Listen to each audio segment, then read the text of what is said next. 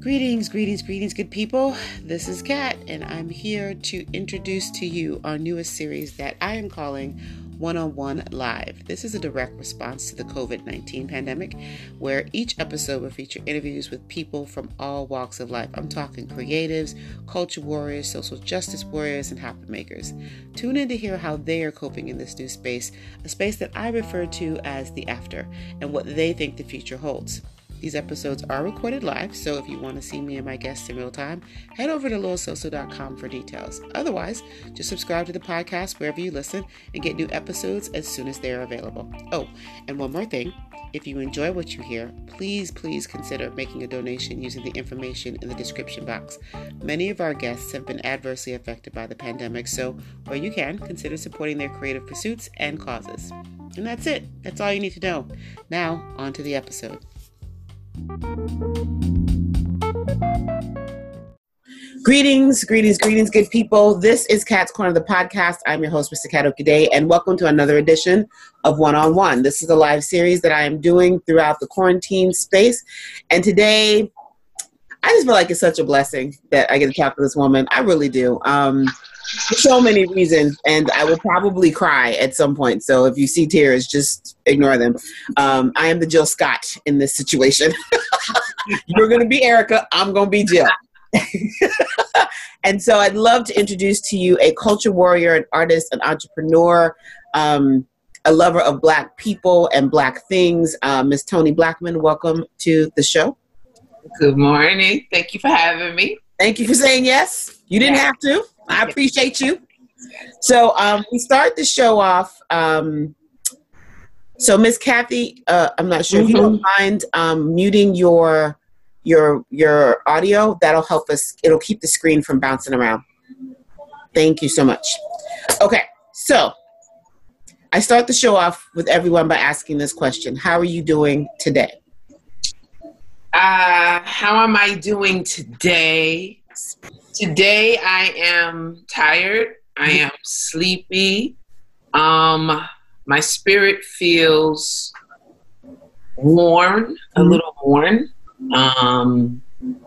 But that's today. Yep. Yeah. Like I could crawl under the covers and stay there for like a good 3 days. Yeah. Yeah. Before we started, we were talking a little bit about the passing of Ty. Ben Chijioke. It was his other name, but we knew him as Ty. British-based, Nigerian, African, amazing hip-hop artist. And I found out on Thursday that he passed. And it has been difficult, to say the least. I've been having a really hard time with it. And I just wanted to talk to you a little bit about that because you knew him as well. How are you holding up? Yeah. I met Ty in like 1993. And saw him each time. Ended up in London, and I mean, way back to like we had Freestyle Union in DC, right? And they had Ghetto Grammar in London.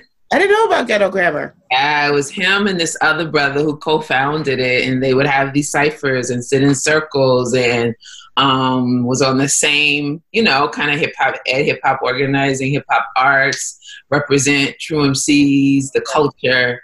And so we connected, you know what I mean? Right. And never not connected. And more recently, so this is the hard part for me is that, I spent about 15 years really healing from hip-hop, my hip-hop wounds, and doing a lot of inner work from just life and also from self-sabotage, And we were finally getting ready to work together. He sent me tracks in February, I was at late Jan. And one of the tracks was for a collaboration I'm doing with another dope artist from the Congo. And so that it's like, yeah. So yeah, I'm processing it. Yeah, I'm having a hard time because it's hard to imagine a world without Ty in it. Yeah. And the last time I saw him was about 2 or 3 years ago. I was in London. I had this idea to do this video, this TV project. So he helped me out with it. He took me around Brixton and he told me the story of Brixton, and we have it on camera. I haven't had the guts to watch it. For a lot of reasons, the footage hasn't been processed yet, but I've been watching, you know, I've actually been jumping off of social media because it's too much. He was at 47, he still had a lot to give, and his music has always been, it's interesting. So today for me and you, one of the things that keeps coming up are these connections, connecting the dots. And the way my brain works is often it goes through time shifts. And so when I think about Ty and Tony Allen dying, and then Andre Harrell dying, and then Little Richard dying, it's like these are unapologetic Black, you know, creating folk who all left. And it's really, it's sad, and it's hard to breathe lately. Like, it's been hard to breathe. I'm not gonna lie, it's been rough. So I think I have to write about it in order to move the energy through, because it definitely feels stuck. Yeah, it caught me off guard yesterday. You know, when you're baking, you think you're happy, you're doing your thing. I was looking for a picture for my auntie's birthday, and then I came across pictures from London. Yeah, and I lost it. You know, and you know, thinking I was already at peace with it, you know, and but the grieving process can be so tricky. It is. So and be able to have to grieve in this way, because normally I probably would have jumped on a plane and gone to London. Yeah, me. I've talked to DJ OP, and I was telling OP, I was like, dang, you know, and this would have been the week that we would have been trying to figure out how to get to London. Because we would have been able to see everybody from throughout the years. It would have been a reunion, and then that would have helped. You know what I mean? Assuage some of the grief, you know. And so that the mourning process is stilted and basically erased. It's taken away from us. It is. It's I went for a walk 2 days ago, because I found out Thursday. Like, so he had been sick, and they'd been sending me updates, so I knew that he wasn't well. But when I got the call, I had to call what we were affectionately referred to as the DC crew. So I had to call members of our crew to say, hey, this is what's happened. I'd been keeping them updated, and girl, I had to walk. I just woke up and just went for a walk and like could not breathe. Had to like bend over like that woman in the meme. Like, I couldn't, like, I was just having such a hard time. And it just sucks that I can't get on a plane and go like be with my people and like just hug up on everyone and just So that part is hard. And I mean, the idea of a project with you and Ty, like, that just blows my mind. Like, it just furthered it. Yeah. Yeah. So I think for me, it's the process of like with time, you know, time is not going to wait for us. Right. It isn't.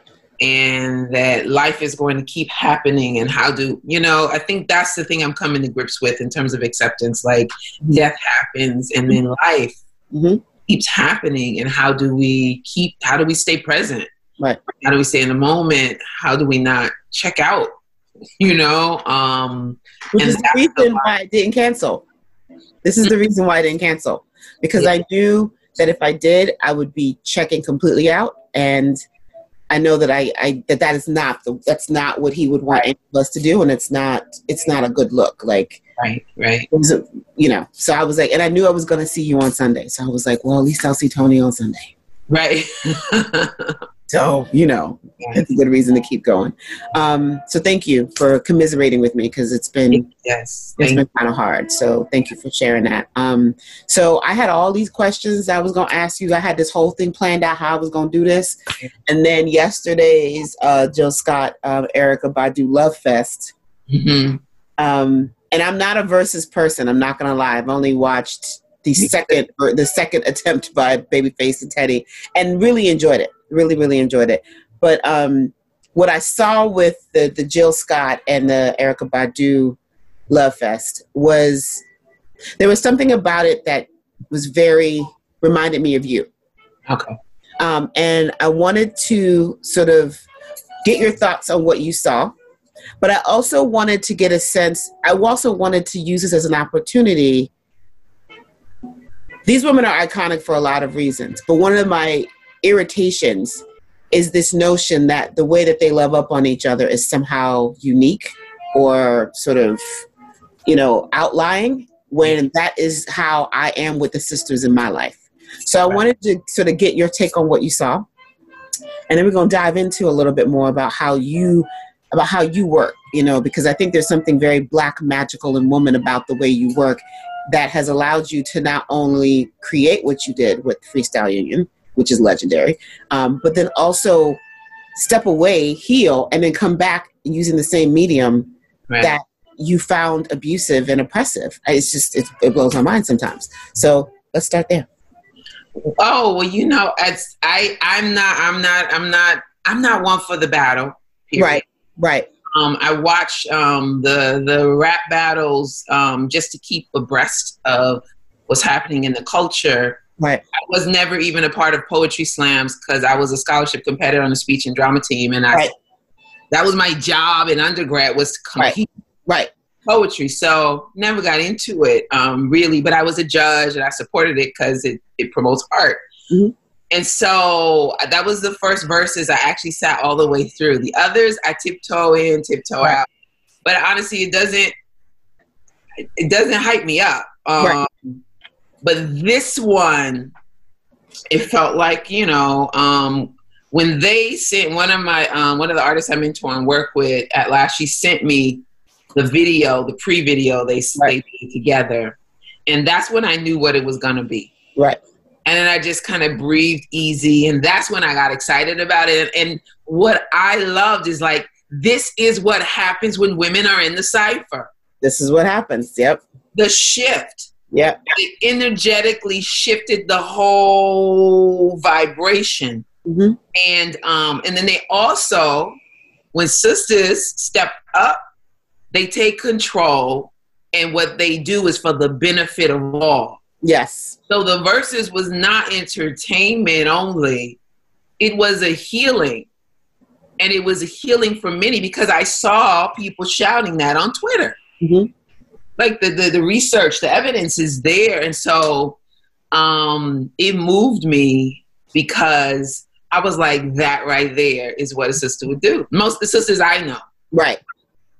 I rock with. That's how we would move. And so that was beautiful. And what I would like to see, right, is what happens after this. I saw at least 4 young artists. Well, they're not so young anymore. But like 15 years my junior. But I remember when they were babies, right? And I saw them posting about how inspired they are and what they intend to work on this week. Right.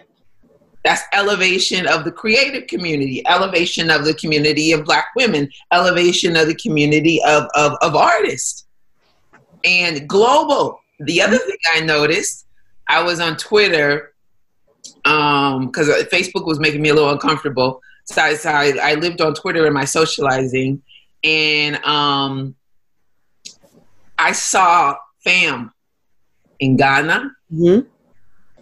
in Joburg, yep, in Paris, in Morocco, yep, and in Rio, the West Coast, Cali, all watching it. Yeah.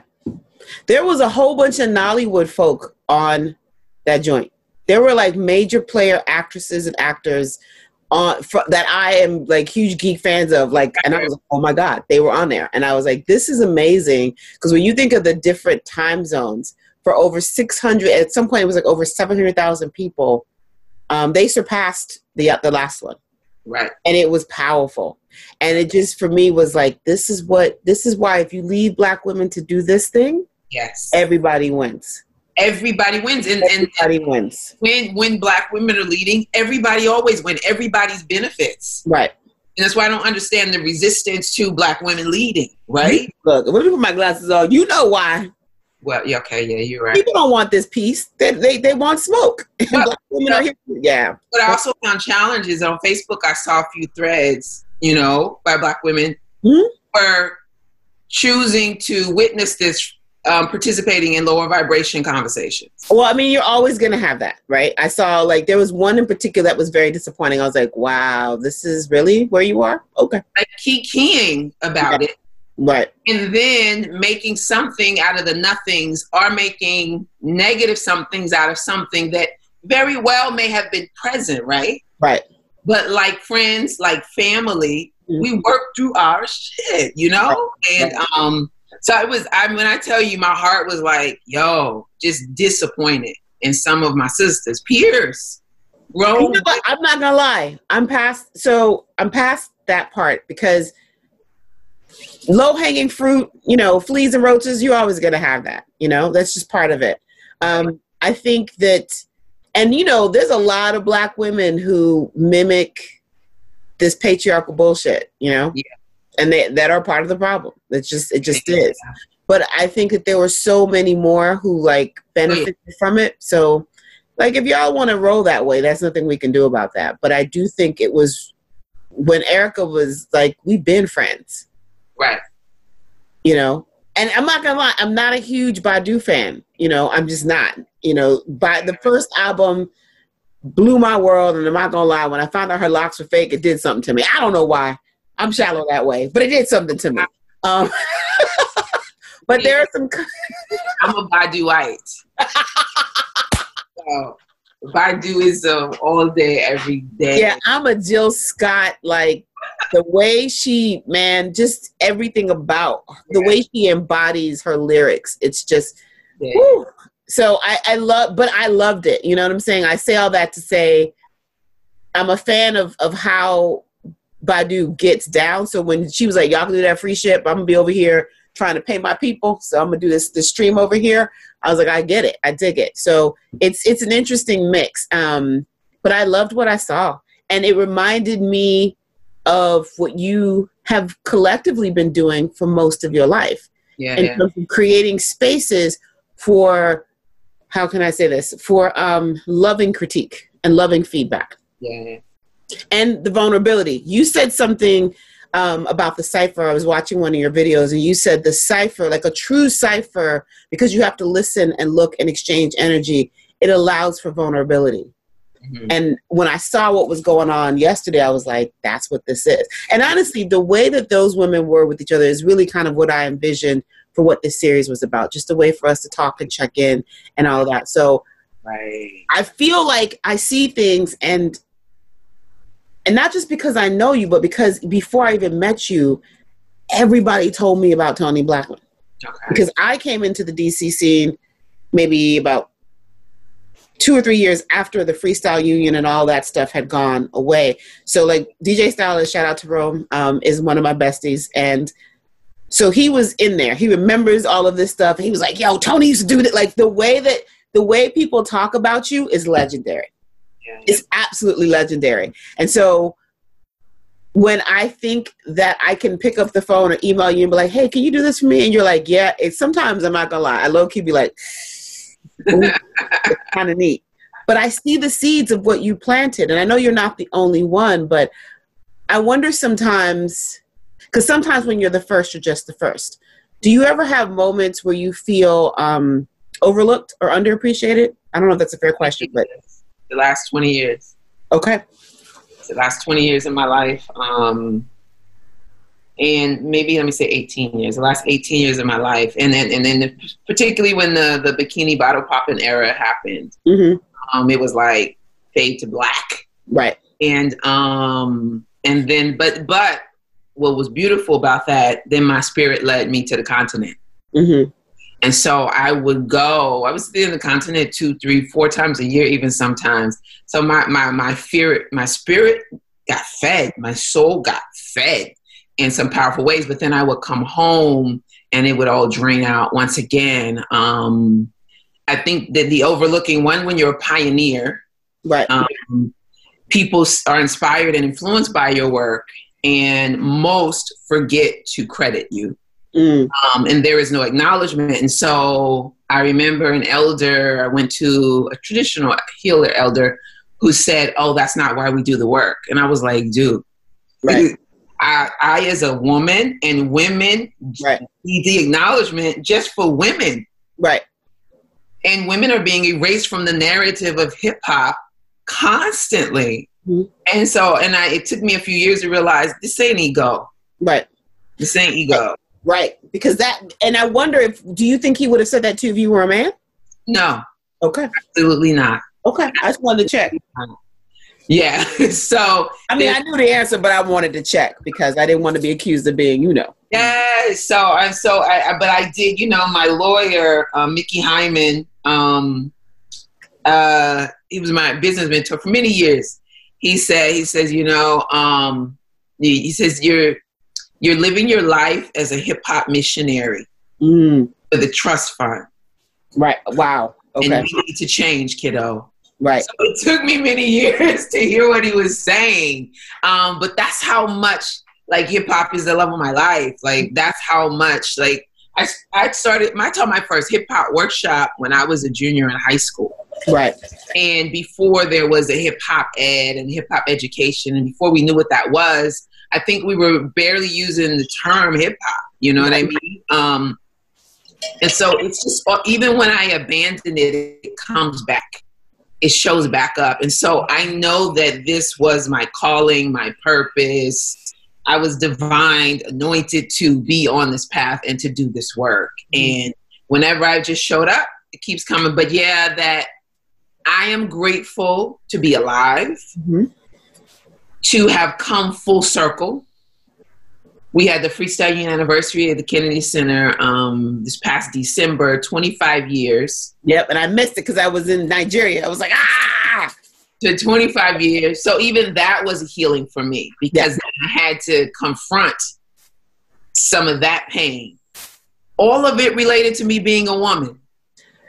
Look, sis, I remember when I invited you to come do the Chocolate City Rocks thing that Head Rock, shout out to Head Rock, had organized. And I did this whole Do You Remember U Street thing. Right. And the apprehension, I remember your apprehension because I only know of all of the amazing things, the way people talk about you. And I don't know, because I wasn't there, so I don't know of some of the pain that you experienced. But it was really telling when I told some of the people, I was like, yeah, Toni Blackman's agreed to come. And folks were like, she agreed to come? I was like, yeah, she's coming. This is kind of dope. I'm like, you can't do this without Toni Blackman. And there were some interesting sort of reverberations, we'll say, in terms of how some of the men sort of received this information. But I remember you being very protective. And I remember you saying to me, look, I'm doing this because, I trust you and, it's you, but I got to protect myself. And I have watched you go inward and do the shadow work and figure out what you need to do and come out on the other side a lot more whole. And I think that there's something really powerful about your ability to have done that and still come back and be able to look at this art form and still find value in it. Yeah. Because it has not been kind to women. We know this. Yeah. And I wonder if you don't mind sharing a little bit of how are you able to do that? Well, what did it take? One of the reasons I left DC is because it had gotten too small. And Edward Miller, one of my mentors, arts mentors, he told me it was time to go. It's time to go. And so I packed up. My brother had moved he was going through a divorce, and so his son. And so I had road dogs, to get there. And as soon as I got here, though, came to Brooklyn. I was in Fort Greene. I was having ciphers in my living room again because I couldn't stop. And then I went through a different kind of struggle. But I literally lived a movie. In college, I went through a deep depression my junior year, gained a lot of weight. Then I lost it about 5-6 years later and was super fit working with a trainer. I remember a big show. It was Georgia Avenue Day.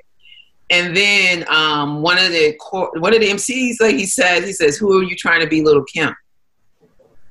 And I had on a tennis dress. Right. It was a little short, mini-ish, but it was a full covered tennis dress and I saw that picture yesterday and I thought of it when I was digging for the pictures of Ty. And so it was just like that. And I remember being told, you know, you use us as a crutch for whack ass daughter shows. And any mistake I made, the slightest mistake, there would be a big spotlight. Mm-hmm. But meanwhile, I was doing all the grunt work. Right. All the organizing, securing the venue, the flyers, the people, making sure everybody had the information. And I lived in this path of idealism, and also not knowing how to articulate and communicate my pain because I was afraid of being called a bitch. Right. I was raised to be a nice girl, a good girl. Good girls don't complain. Good girls don't complain, and they definitely don't complain about men. Right. Because if you do that, no man will ever want you. And so all the programming, and meanwhile, I had a man, you know, but in the right. the underlying conversations and the socialization were in control. So what I had to do was I had to break down each of those underlying beliefs one by one, and then create and establish new beliefs about myself, right. about women, about Black women, and about Black men. Right. Because those men don't represent all. Right. And so the wounds were so deep, the things that they said to me, the way they behaved with me, the way they treated me, it built up over the years. And then to come through New York, you know, I was going to go just get deeper in the music industry. Right. That brought other kinds of wounds, you know, attempted rape and, you know, game plan. And if you don't do this, all of a sudden, you know, the brother don't have no beats for you. You know what I mean? Right. And I had this naivete because no woman had trained me. I thought certain things would stop as you got older. Right. So naive. I was so naive. And I had expectations of people to be good. Right. And I thought that people would do what they say they would do and were worthy. And so for me, it was just a lot of needing to learn about life. And the healing required energy. I ended up having to work with an energy healer. Because I had done all of the landmark education stuff up to the highest sort of joining. And then it wasn't working. You know, I needed a healer.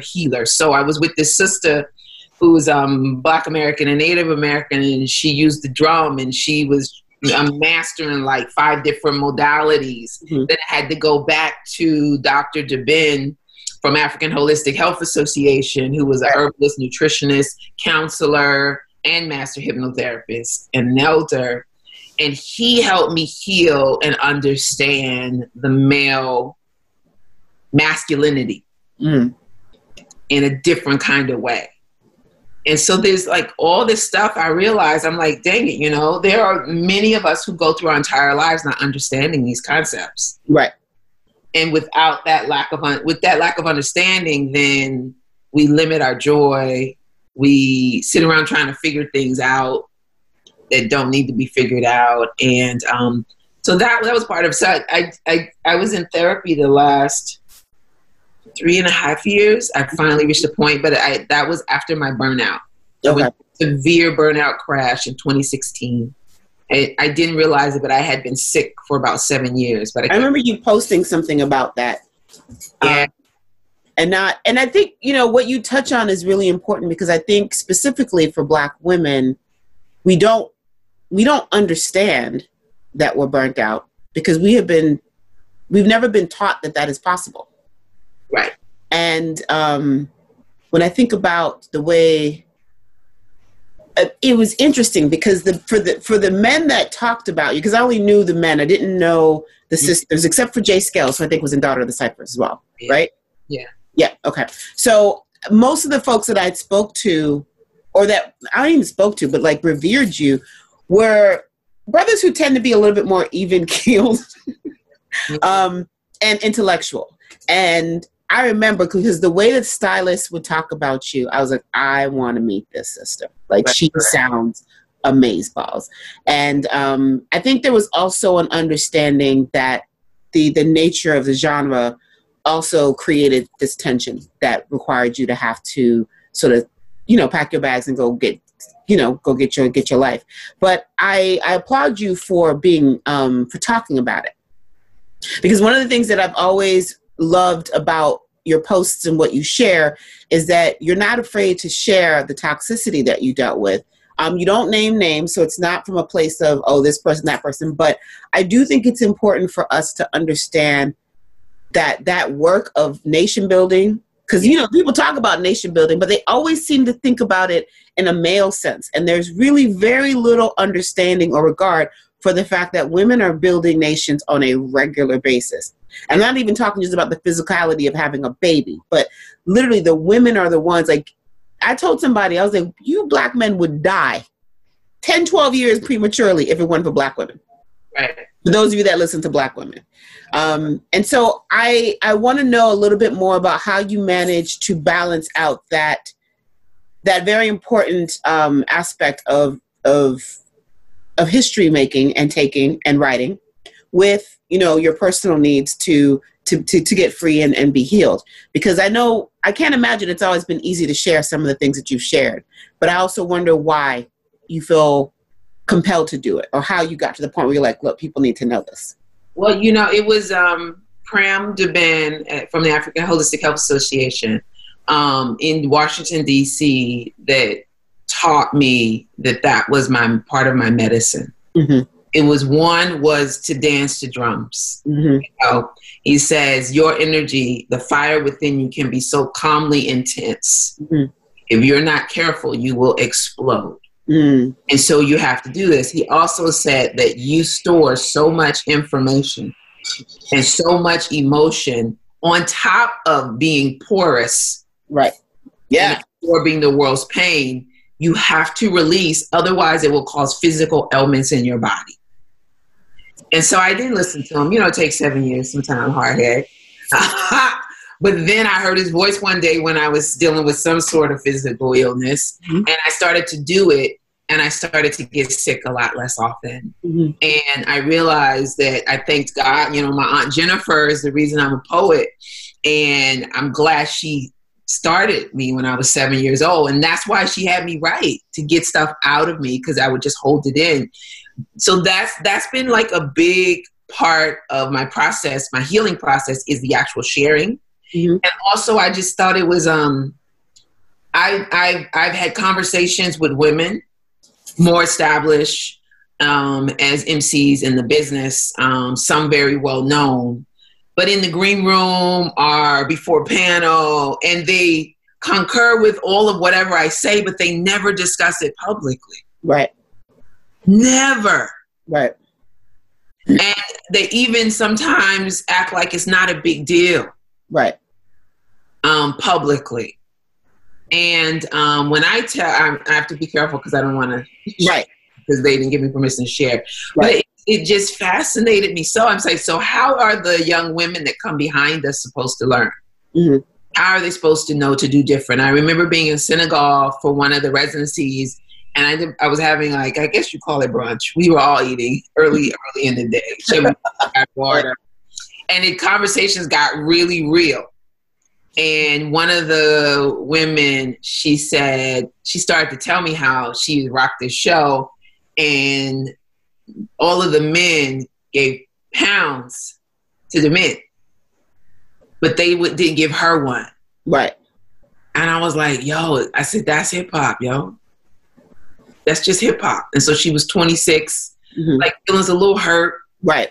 And then I was like, dang, it's just like, it's universal. Right. It's universal, but she had killed it. Right.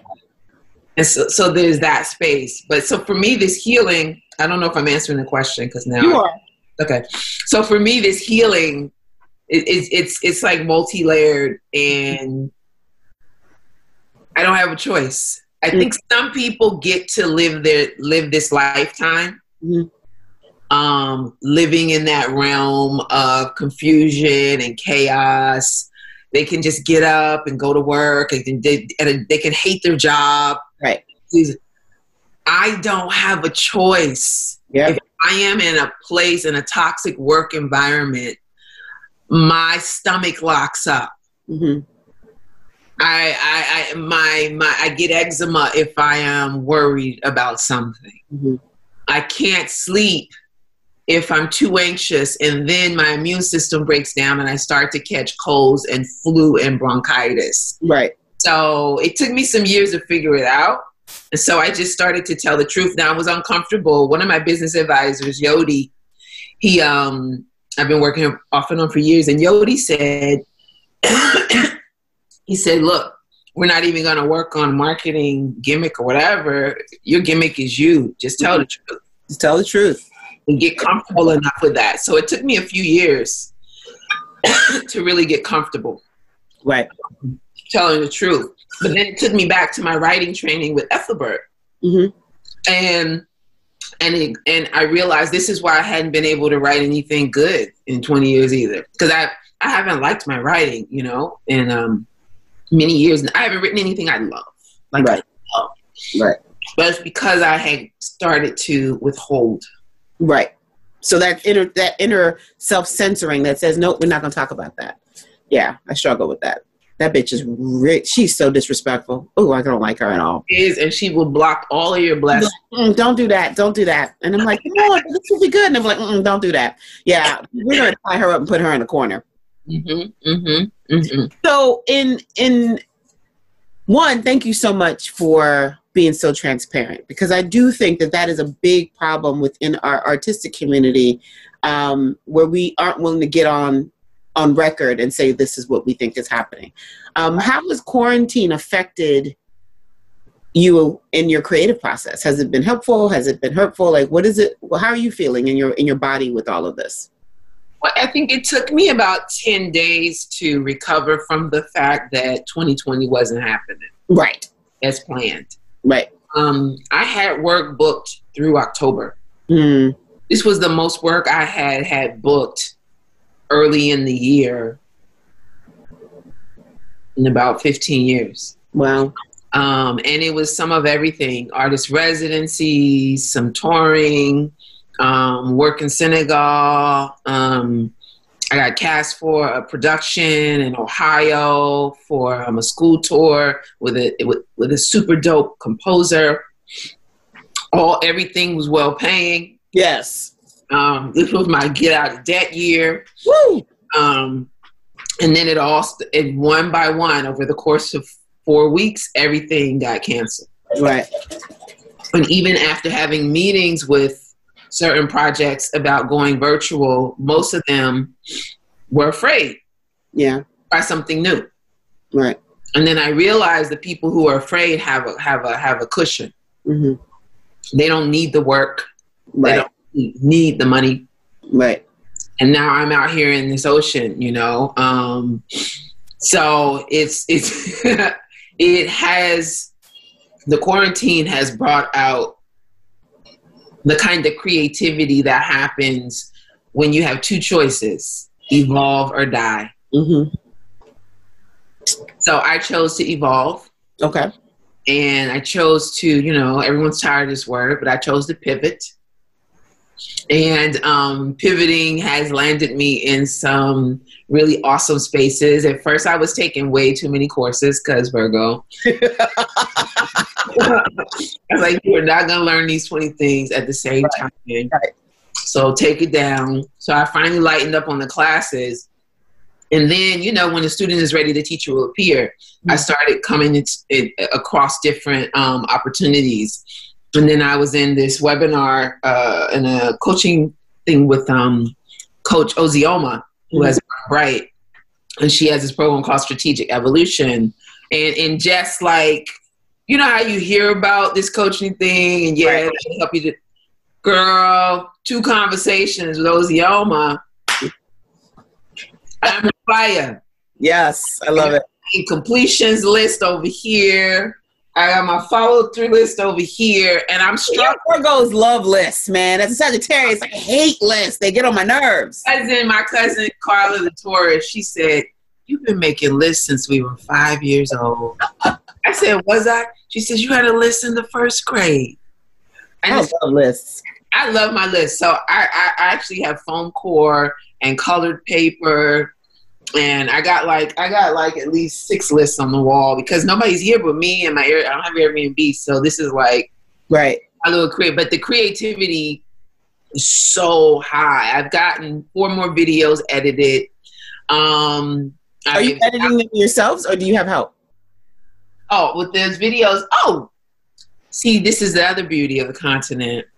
I have mentees, who are like pitching in at very low, affordable rates. Look. But Emor, a young filmmaker, photographer, painter, genius, African genius, in Nairobi. Okay. I worked with this organization called Artist Hub, and you know, Nairobi has all those hubs and innovation. Yeah, they're trying to do good things over there. So Emor we shot 2 videos when I was in Nairobi last year. Mm-hmm. And so he edited those, and we started to build a rapport and a relationship. Okay. And there's a kid in Morocco as well I've been working with. So, and then I have started to learn editing during the quarantine. It's one of the things I'm learning. And it's one of the things that I didn't learn before because my ex-creative partner, told me, you don't need to learn all that. And I listened.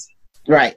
And so the quiet of quarantine is making me realize how little I've actually listened to myself. And so I'm writing. I'm working on the next phase of a work in progress for a hip hop theater piece, Wisdom of the Cipher, based on my book. And I'm recording. I learned how to record myself. I refreshed, and so I'm recording vocals at home. I'm working on a project with DJ Cherish the Love for the Dilla Foundation, and it's a meditation mixtape with Dilla beats with my books. And so it's like mad official. And I'm so excited about that because the universe is kind of meeting me where I'm going. Right. And I connected with this brother. He reached out to me on LinkedIn. His name is Chef Alex Askew. He runs the Black Culinary Alliance. He's done all the big stuff, you know, the Food Network and stuff in South Africa. And he's Brooklyn born and raised, I think. But so he has a mindful eating movement. Okay. One of the few chefs of color in that lane, and he's bringing together all these chefs of color. And wait, when you say chefs of color, do you mean Black chefs, or like is this inclusive of brown folks as well? And I mean, it is. It's all. Yeah, it's all. Yeah, he's including all people of color in his book. A book he had put together with experts, and so now we're looking at how can we complement one another. Because he's working on food insecurity, food deserts, and then this young chef Etef, the gangster gardener.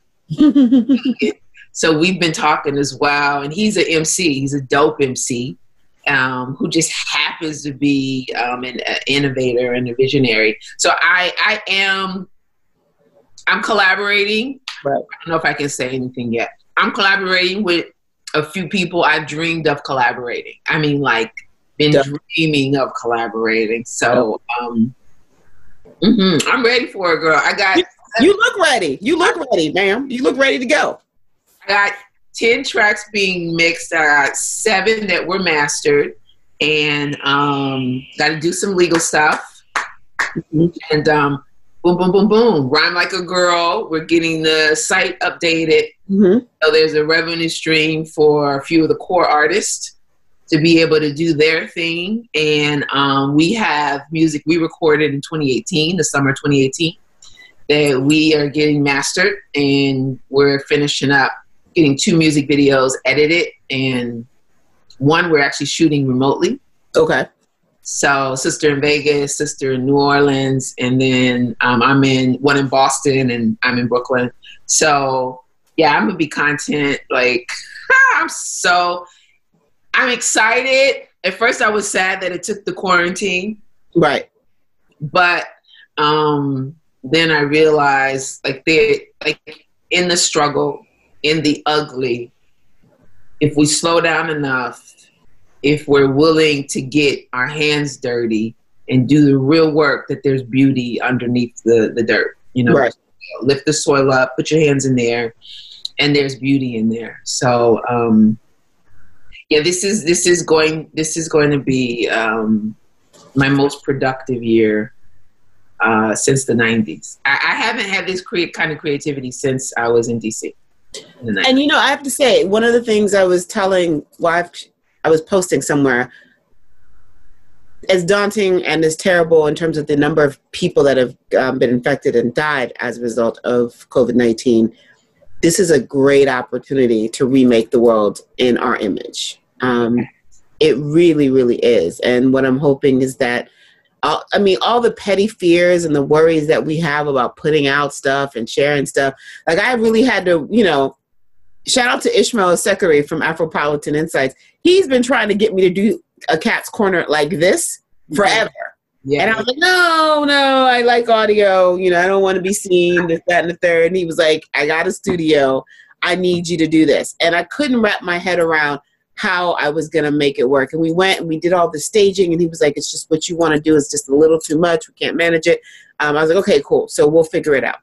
And I wasn't going to do this. But Spirit was like, we're going to sit on your head until you do this. And you will not be able to sleep.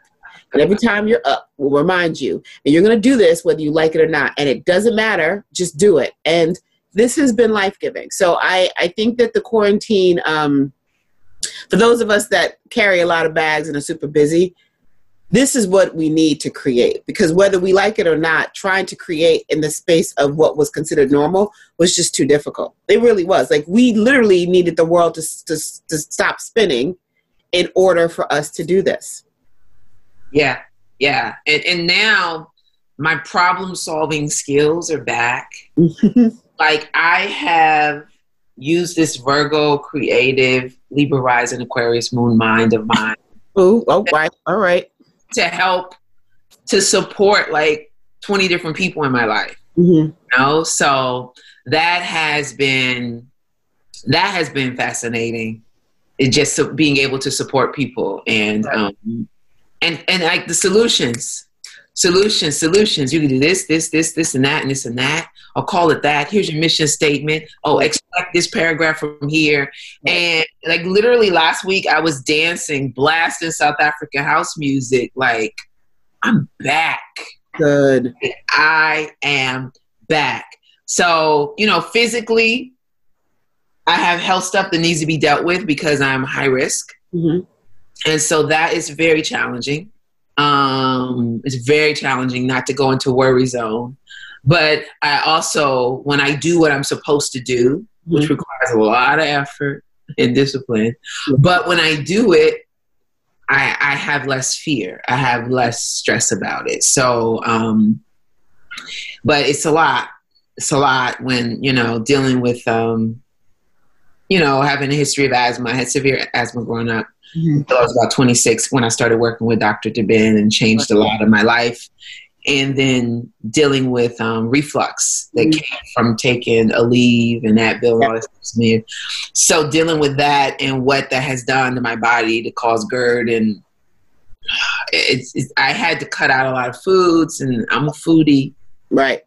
So I can't eat jollof rice. So if I have it, it's like a treat. Yeah, I'm so sorry. It's just a treat. It's a treat, like a special day. Right. And I can't go back. Right. I had a food party in Cotonou, in Benin, late June, early July of last year. And that food party damaged my inside so much that I'm still healing because I had pepper soup one too many times, and I had the okra stew, and I had a party, man. I'm not gonna lie. Sometimes peppers it's worth it. You just be like, all right, I'm gonna suffer. But I'm a Sagittarius, so we live on the edge. I will be like, this is gonna hurt, but I'm gonna enjoy this, and I'll just. I called when I got back. I coughed. I could not sleep laying down for 3 weeks. Wow, girl, what was going? Dang. Yeah. I could not sleep laying down for 3 weeks. So, and my body has like reached its max. They say at a certain age, certain things, you can't go back. So how to maneuver through eating the foods I love. Now I got to get really creative. But some things I figured out, Right. Some things I figured out. Use less tomato. you know. I mean, tomatoes for some people are just, you know, they're not your friend. And then less pepper, you know, like all of those things. So I'm figuring it out. It's not the same, but I'm figuring it out. And so some may laugh at the dishes, but they keep me breathing. And we want you upright in here, my dear. So we will take it. We will take whatever version of jollof you have to make to stay on this side. So yeah, but yeah, what I'm excited about during this time is that I see so many people, so many beautiful people, so many talented people, so many creative people surrendering to the call. Mm-hmm. And I want everyone to really understand that the pull, the tug is bigger than you. And although it may feel or seem like you're just finishing your dream project or you're finding a new way to make money, it's bigger than you. Because when good people, good heart and pure intention, like give out to the universe, it really, it changes things. Right. It changes the course, you know, of our journey. And you impact other people's lives. Right. And so I've just been really like Les Brown, Tony Robbins, Lisa Nichols over here, like, you can do it, you can do it, you can do it. Let's go, let's go. And also, you know, I don't want to be out here by myself. Right. Let's get it, y'all. Yeah, for real. Do the thing you know that you were supposed to do in this lifetime. You have an opportunity now. Right. Start over, start from scratch, or revisit, remake. Do it now. I love it. Well, you know, because I have no concept of time either. And I just realized we've almost hit the hour mark.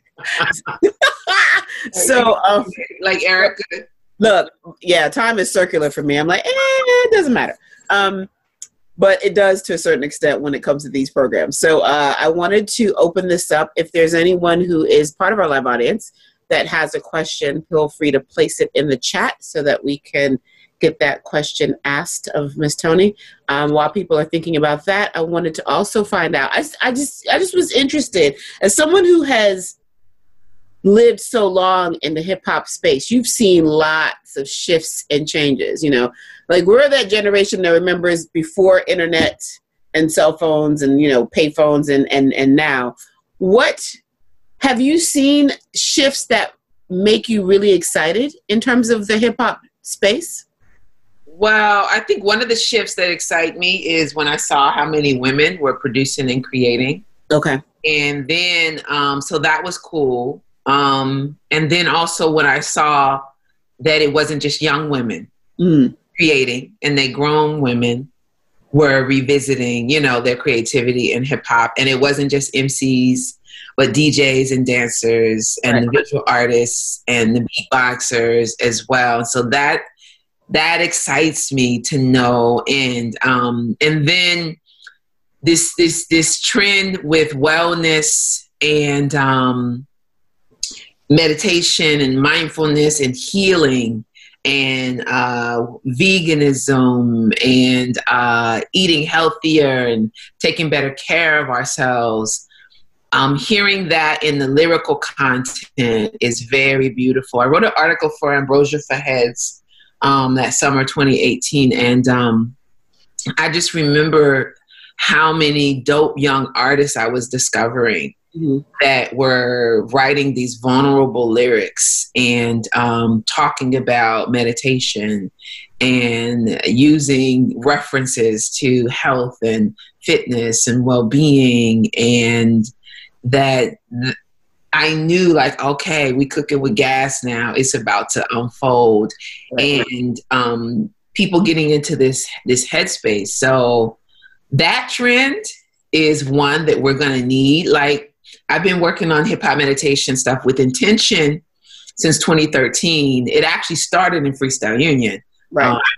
But since 2013, recording and creating, and then to see that Diddy had a guided meditation on Audible. Right. And see Erica hosted a guided meditation last week. And then RZA had the guided meditation EP. Yeah.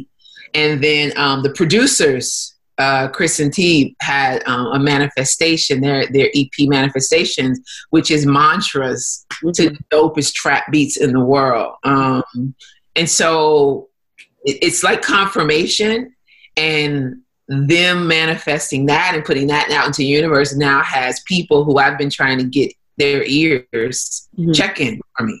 Right. Saying what you're working on. And so it's a beautiful thing, because the next crisis is going to be mental health. Yeah, I agree. And it keeps your story keeps bringing me back to, you've been innovating, you've been in this space for a very long time. And I want us to find a way to make sure that the innovators get their flowers while they're here. I really, really, really do. Because I remember when you told me about the meditation tracks, like almost, I want to say it was 5 or 6 years ago. Yeah. You're like, yeah, I'm working on this. And then I remember when I saw Riz's thing and I was like, that's interesting.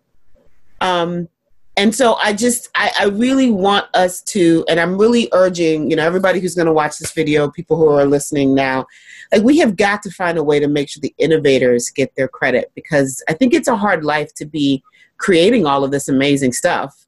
And then, you see somebody else do it and you kind of laid the foundation. And I'm not saying that these ideas are only yours, but we got to find a better way. Yeah, no, it's real. It's real. Even a friend who was going to represent me in the project, this is a few years back, and then she was supposed to represent me, and then she said she didn't have time to represent me, and then 6 months later, she gave me a warning, but she was representing someone else who much more famous, bigger global footprint. Yeah. And then all of a sudden, they're doing the thing. Sure. And so it's just like with this person who has mad love for me. And when I tell you, I'm like, yo, even when we're doing, once again, Tony's naivete. Right. Because for me, I thought I'd be protected because the intentions and the content. Right. And so you didn't make me sign an NDA, huh? And then I had a habit of just giving everything. I was so excited to do the work, sharing it with everybody. So now I'm learning this whole, learning to value what I create. Right. To value my ideas, to value my talent, and to know the value that I am adding to the world, and to not underestimate it, because some of it comes easy. Right. But that does not mean that it's not valuable. Exactly. Yeah. So. Well, Kathy D wanted to say she had no questions, but she wanted to thank you for sharing your journey. And I want to thank you for sharing your journey, because this has been exactly the kind of medicine I knew I was going to get and that I knew I needed. So thank you. Yes. I appreciate you. I love you dearly. Last question. So I have an opening question and a last question for each of these sessions.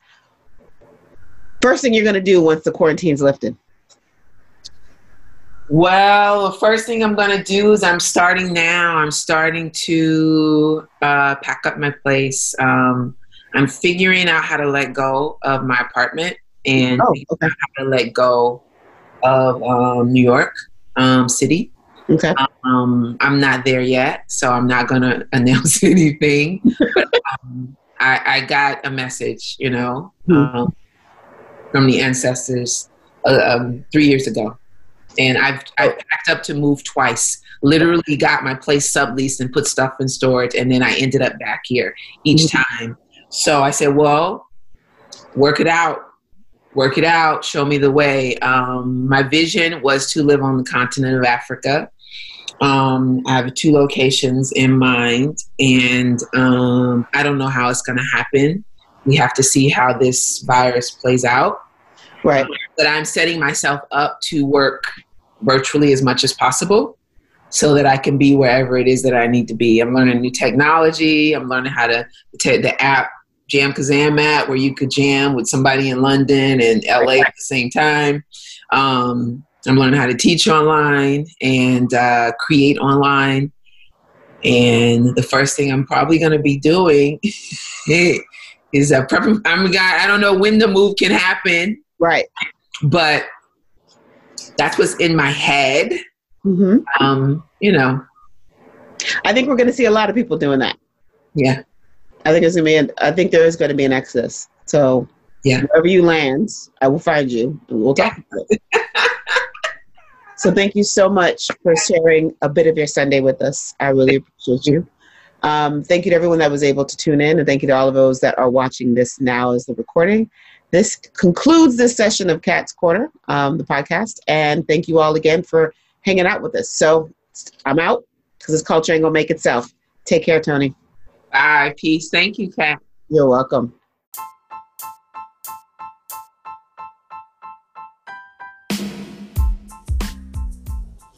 Hey folks, just wanted to take a minute to say thank you so much for listening to Kat's Corner, the podcast.